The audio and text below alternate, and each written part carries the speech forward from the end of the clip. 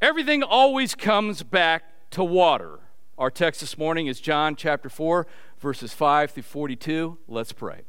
Heavenly Father, we ask your blessing upon us this morning. We pray that you would open our ears and open our eyes.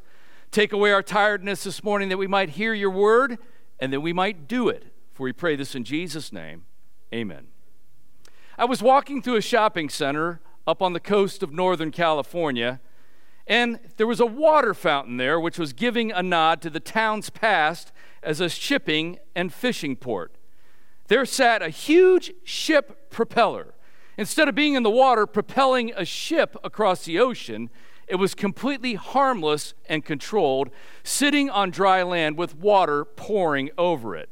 When Jesus gives water, it is anything but harmless and controlled, as it floods the world with life and transformative power. This morning in the Gospel of John, we'll see wells, water, and women. Wells, water, and women. Go and open up your Bibles to John chapter 4. We're going to begin in verse 5. John chapter 4, beginning in verse 5. And it says there in John chapter 4 and verse 5, "So he came to a town of Samaria called Sychar, near the field that Jacob had given to his son Joseph. Jacob's well was there, so Jesus, wearied as he was from his journey, was sitting beside the well. It was about the 6th hour. So it's noon. It's hot. Jesus comes to a well to get some water. Notice it is a historic well here.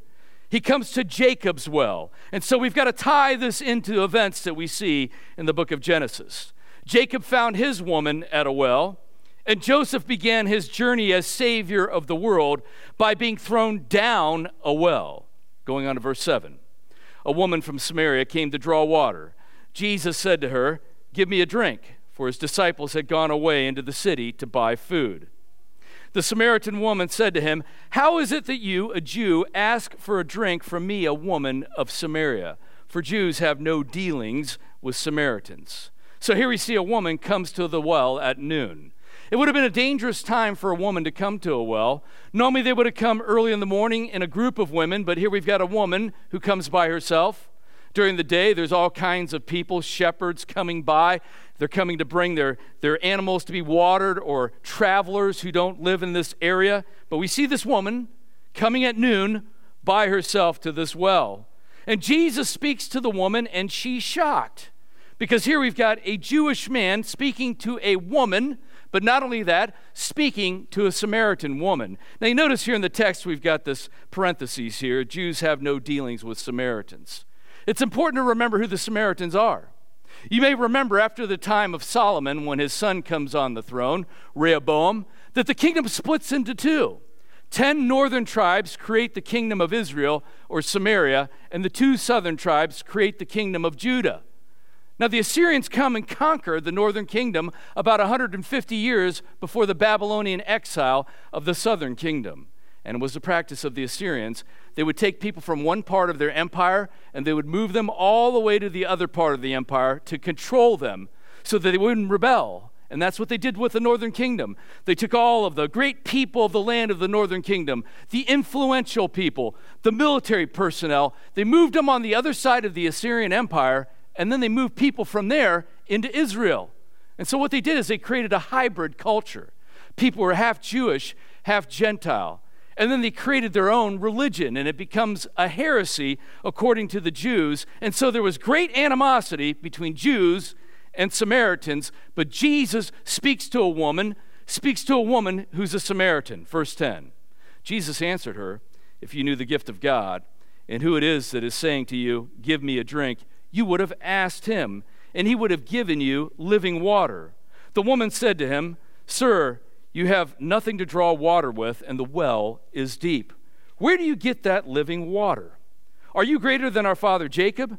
He gave us the well and drank from it himself, as did his sons and his livestock."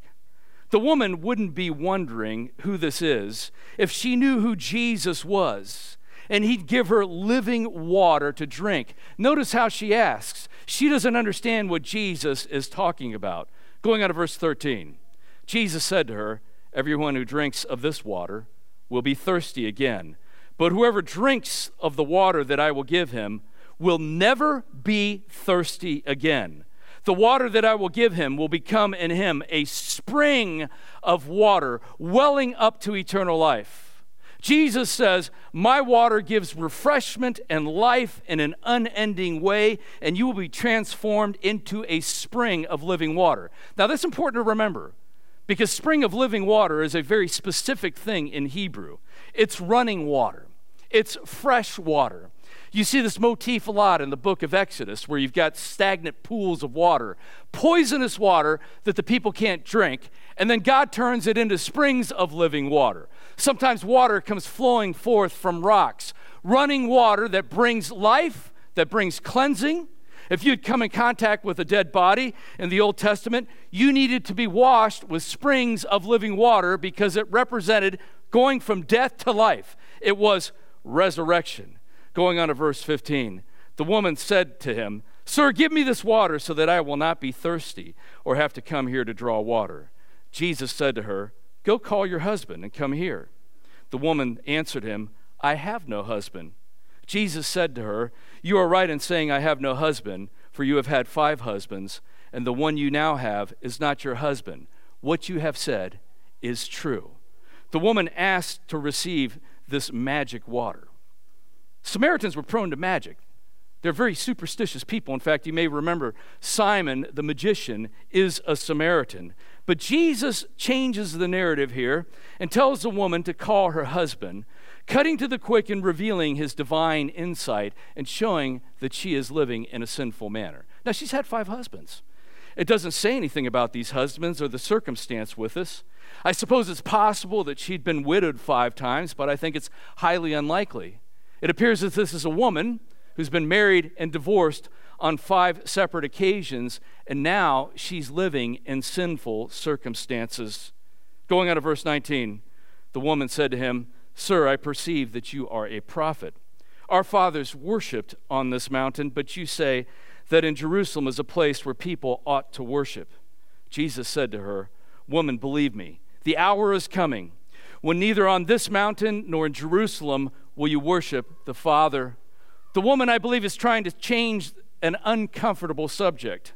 She now tries to get the conversation to come back to raw religious views.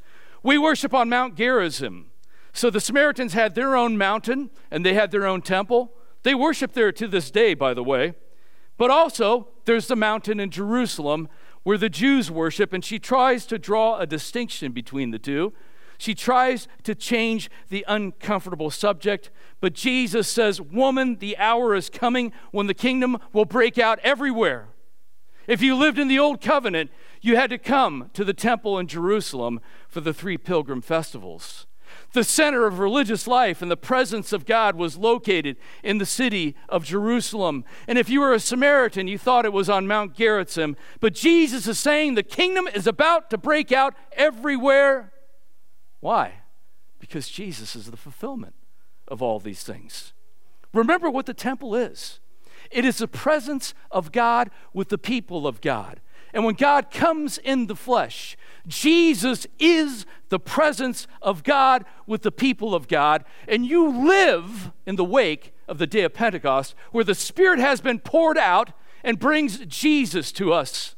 Jesus lives in our hearts by the power of the Spirit, and Jesus walks among us, and Jesus is present with us by the power of the Spirit. Can I hear an amen to that? Amen. Verse 22, you worship what you do not know. We worship what we know. For salvation is from the Jews. But the hour is coming and is now here when true worshipers will worship the Father in spirit and truth. For the Father is seeking such people to worship him. God is spirit, and those who worship him must worship in spirit and truth. Jesus says salvation comes from the Jews. That's true. But we're not still looking for that. We see dispensationalists that they're looking for a reestablishment of Israel as a kingdom. They're thinking they need to reestablish the temple. Friends, those things have come and gone. Jesus has fulfilled that. But salvation comes from the Jews. Salvation comes through the prophets of Israel. Salvation comes forth through the Old Covenant. The Word of God, the Old Testament, came forth from the Jews. Jesus, as the God-man, comes in flesh as a Jew, and the foundation of the temple is laid by the apostles who were Jews, but now salvation has gone forth to the entire world. Salvation has come and overturns the idea that salvation must be connected to a place. And now the temple of God is everywhere. The New Jerusalem, which is the people of God, the church is spread out through this age and all over the world, and we worship in spirit and in truth. Verse 25, the woman said to him, I know that Messiah is coming, he who is called Christ. When he comes, he will tell us all things. Jesus said to her, I who speak to you am he. Now, you may notice in the book of John, a lot of times things seem very veiled, mysterious, but here the statement of Jesus is straightforward. And notice this, in Israel at this very same moment, people are wondering, is Jesus the Christ? There's a sense that Messiah is about to break upon the scene. There's a feeling amongst the people and electricity in the air that the kingdom of God is about to arrive, but here in Samaria, doesn't seem to be the case. They're looking vaguely into the future for the coming of Messiah, the one who is the Christ. And she says, when the Messiah comes, he will tell us all things. When Messiah comes, he will show us all things. And Jesus says to her, I am he. I'm he. Going on to verse 27. Just then his disciples came back. They marveled that he was talking with a woman. But no one said, what do you seek? Or why are you talking with her? So the woman left her water jar and went away into the town and said to the people, come see a man who told me all that I ever did. Can this be the Christ? The disciples are baffled, but don't ask what exactly is going on. The woman runs to the town and says, I think I found the Christ. Now this is amazing. You know, you've got all these strange and incongruous outliers that come and bump up against the edge of the kingdom of God, that come in contact with the Messiah. And so often they're people that you would not expect. Jesus talks about people with great faith, and oftentimes they're centurions, representatives of Gentile overlords who show great faith. And the people of Israel hold with disdain these heretical half-breed Samaritans. But notice here, she runs into town after hearing the words of Jesus, saying, I think I found the Christ. Meanwhile, back in Israel, the leaders of Israel are asking for yet another sign. Jesus, one more sign. Show us again.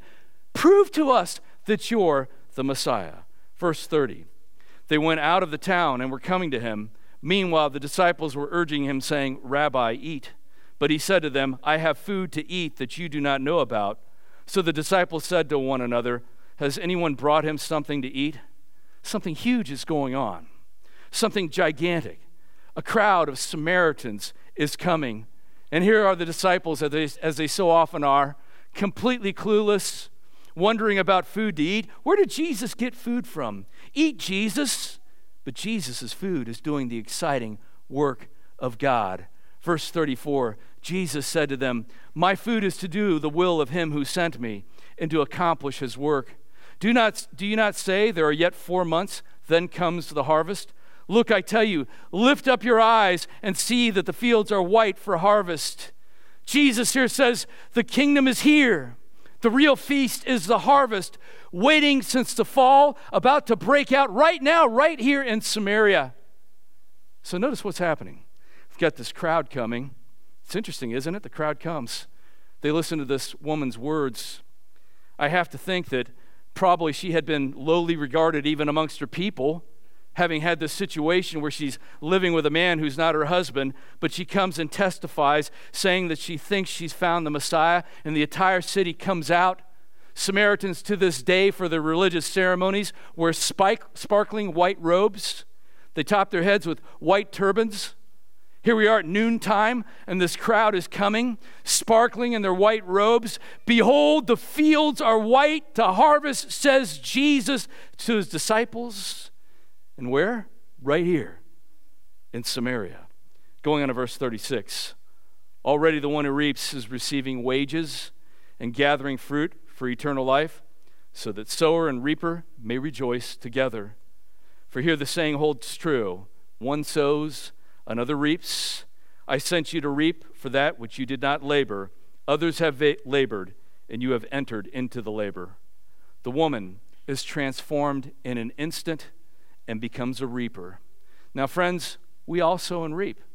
Some of you put seed into the ground. That is, you sow the gospel into people's hearts. You tell them, and another reaps. Maybe some of you will be blessed to sow and reap from the harvest. The only way to sow and reap, however, is to open your mouths, open your hands, open your lives. Don't be afraid, but preach and live the gospel. Friends, now is a great time. It's a time in the midst of fear and death and uncertainty. What's going to happen on Monday morning? Is there going to be a run on banks? Are we going to go into a depression? I'll tell you what, there's fear and loathing up in Silicon Valley, and what a great time to open our mouths and to preach the gospel. We have the words of life. We have living water life. And notice what Jesus says. Not only do you have living water that you take in from Jesus, but because you've drunk from the font of the living water, you yourself become springs of living water. You are agents of grace, and you bring life to the world by the power of the Holy Spirit because of the finished work of the Lord Jesus Christ. Can I hear an amen to that? Verse 39, many Samaritans from that town believed in him because of the woman's testimony. He told me all that I ever did. So when the Samaritans came to him, they asked him to stay with them, and he stayed there 2 days. And many more believed because of his word.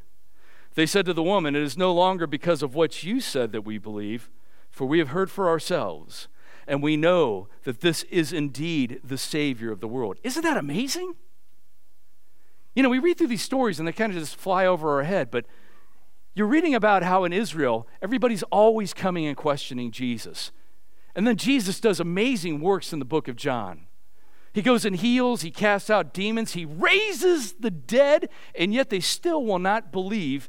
And yet on the testimony of Jesus' words, and now this woman going and speaking to the people of her town, multitudes believe. Already the gospel has broken out of Israel, and many are believing. Now I believe Jesus quite possibly did what he always does, performing signs and preaching during those 2 days, but it's not mentioned. The signs aren't mentioned. The point is they hear and they believe.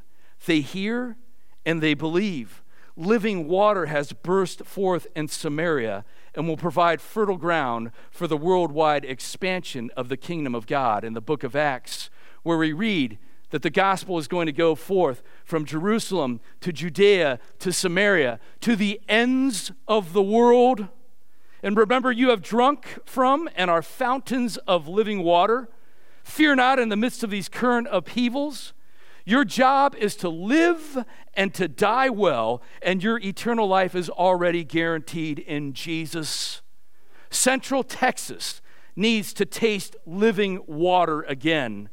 Let's make these dry hills bloom. Flash floods in the desert are no joke. The rain falls far upstream in what appears to be a perpetually waterless riverbed, but the parched ground has no ability to soak up the massive amount of water which rushes downstream in an increasing deluge that builds as other streams join it and push all the debris and garbage out of the way. Jesus is the epicenter of a flood of living water, which has been rushing across the world for the last 2,000 years. As this living water resurrects people, they themselves become springs of living water, which adds to the deluge, which in the power of Jesus cleanses the world of the debris and garbage of the fall. This morning in the Gospel of John, we've seen wells, water, and women. Soli Deo Gloria. To God alone be the glory. Let's pray. Heavenly Father, we thank you for your Son. Come into the world to live, to die, to rise again, to give us living water, that we might be transformed into springs of living water. We confess to you that we have not done this so often in our lives, but we pray that even this day you would make us again springs of living water. For we pray these things in Jesus' name. Amen.